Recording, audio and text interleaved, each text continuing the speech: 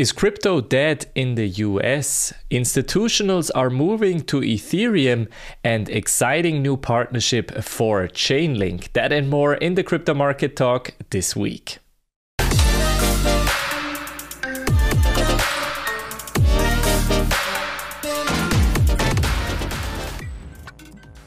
In this week's episode, we will talk about Bitcoin and Ethereum, and then we'll talk about the new and exciting partnership from Chainlink that might come unexpectedly. But first, let's start with the major headline here. Crypto is dead in America. And that doesn't just come from any kind of news portal or anything.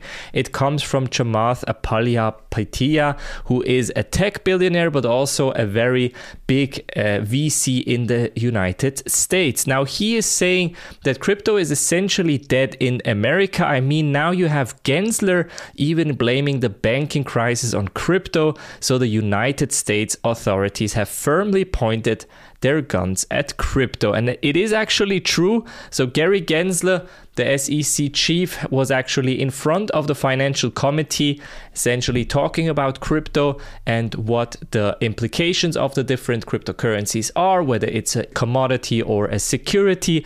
All kind of topics were asked from Gensler, although he was grilled pretty hard, I must say.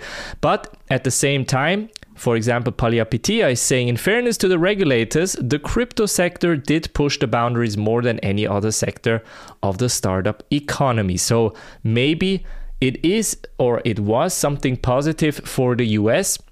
This big question, the bill has come due for them, is questioned now. Now, of course, there will be some implications for the US, for example. If crypto is really dead in the US and people and companies are moving on from the US to different jurisdictions, different geographical locations, there might be the risk that the US is losing its innovation edge when it comes to crypto and blockchain technology.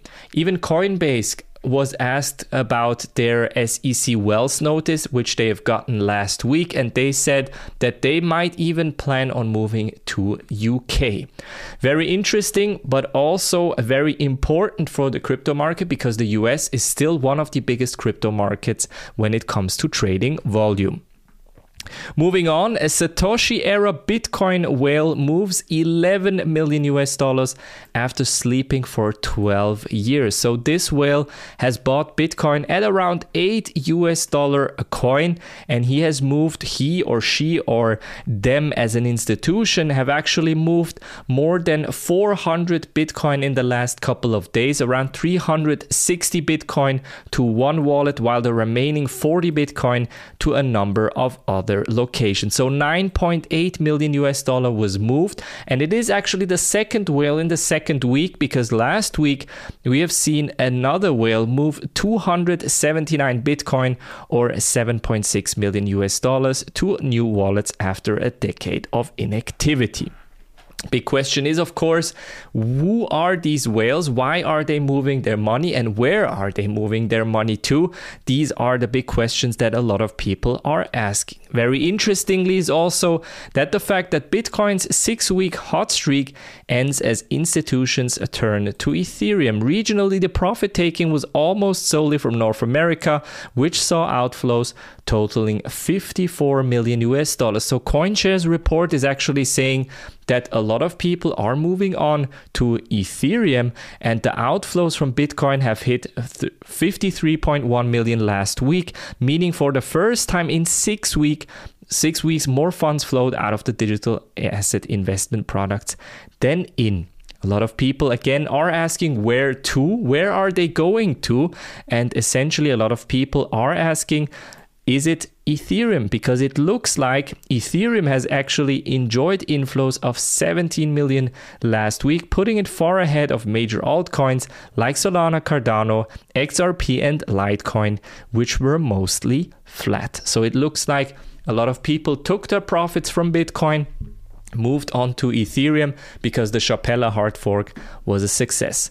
Looking at the chart, we can see here we're still far away from the 34,000 line. We've actually dropped below 30k now once again, and we're looking at potentially reclaiming around 24 to 25,000 US dollars as our support. Still a bit unsure if you ask me. This is the weekly chart right now. Will be very deciding whether it can claim 30,000 US dollars once again. If not, I will expect this to drop to 23 to 25,000 US dollars fairly soon. Moving on to Ethereum, we can see here Ethereum Shanghai upgrade brings record inflow of 572,000 Ethereum staked in a week. Because I've mentioned a lot of people have moved onto Ethereum in terms of inflows, but also in terms of staking. We can see here investors deposited 572,000 ETH tokens into a staking contract worth more than 1 billion US dollars, according to a Dune Analytics data dashboard, which we can see here. So we can see here actually that the numbers have actually exceeded 1 billion, and that it is potentially quite the big number, especially compared to Bitcoin as well. So it looks like Ethereum is actually on a better streak compared to Bitcoin. And as we can see here, we've had this huge jump, corrected back down, but we're still kind of in this trend canal. So it looks like this might still be in play. So if we see here the trend still being respected, then potentially this breakout could still form.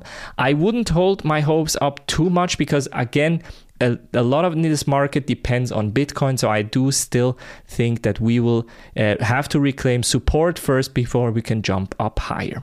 And last but not least, let's discuss this interesting partnership. A decentralized exchange named GMX has voted to use Chainlink for low latency oracles. Now again, Chainlink has these oracle functionalities, which allows the different platforms to get prices out from the real world if you want. And this is very relevant for GMX because GMX, as a decentralized exchange, is allowing people to trade on their platform. So of course you need the exact prices. And in order to get the exact prices, they want to use Chainlink. 96% approval for Chainlink according to the governance vote. Now, what does that exactly help? It will bring increased efficiency and user experience, as well as reduced trading fees. So on the decentralized trading side, this is of course a huge bonus, but for Chainlink, this is a major partnership. Looking at the Chainlink chart, though, we can see this thing is in consolidation phase. It doesn't want to go up, doesn't want to go down. So a very interesting range trade for almost 9 months was in play here still. So I do think this is an excellent time to actually buy in because it still hasn't dropped in a major way, even in November here during the FTX crisis. Of course, there was a drop, but it has recovered very nicely. But on the negative side, it also hasn't kind of jumped back up as well as, for example, Bitcoin or Ethereum. So I do think this is essentially the bottom for Chainlink. And with these partnerships coming along, this could be an interesting play. That was it from the Crypto Market Talk this week. Make sure that you're subscribed to not miss any other crypto news. I will see you on the next one. Have a good one.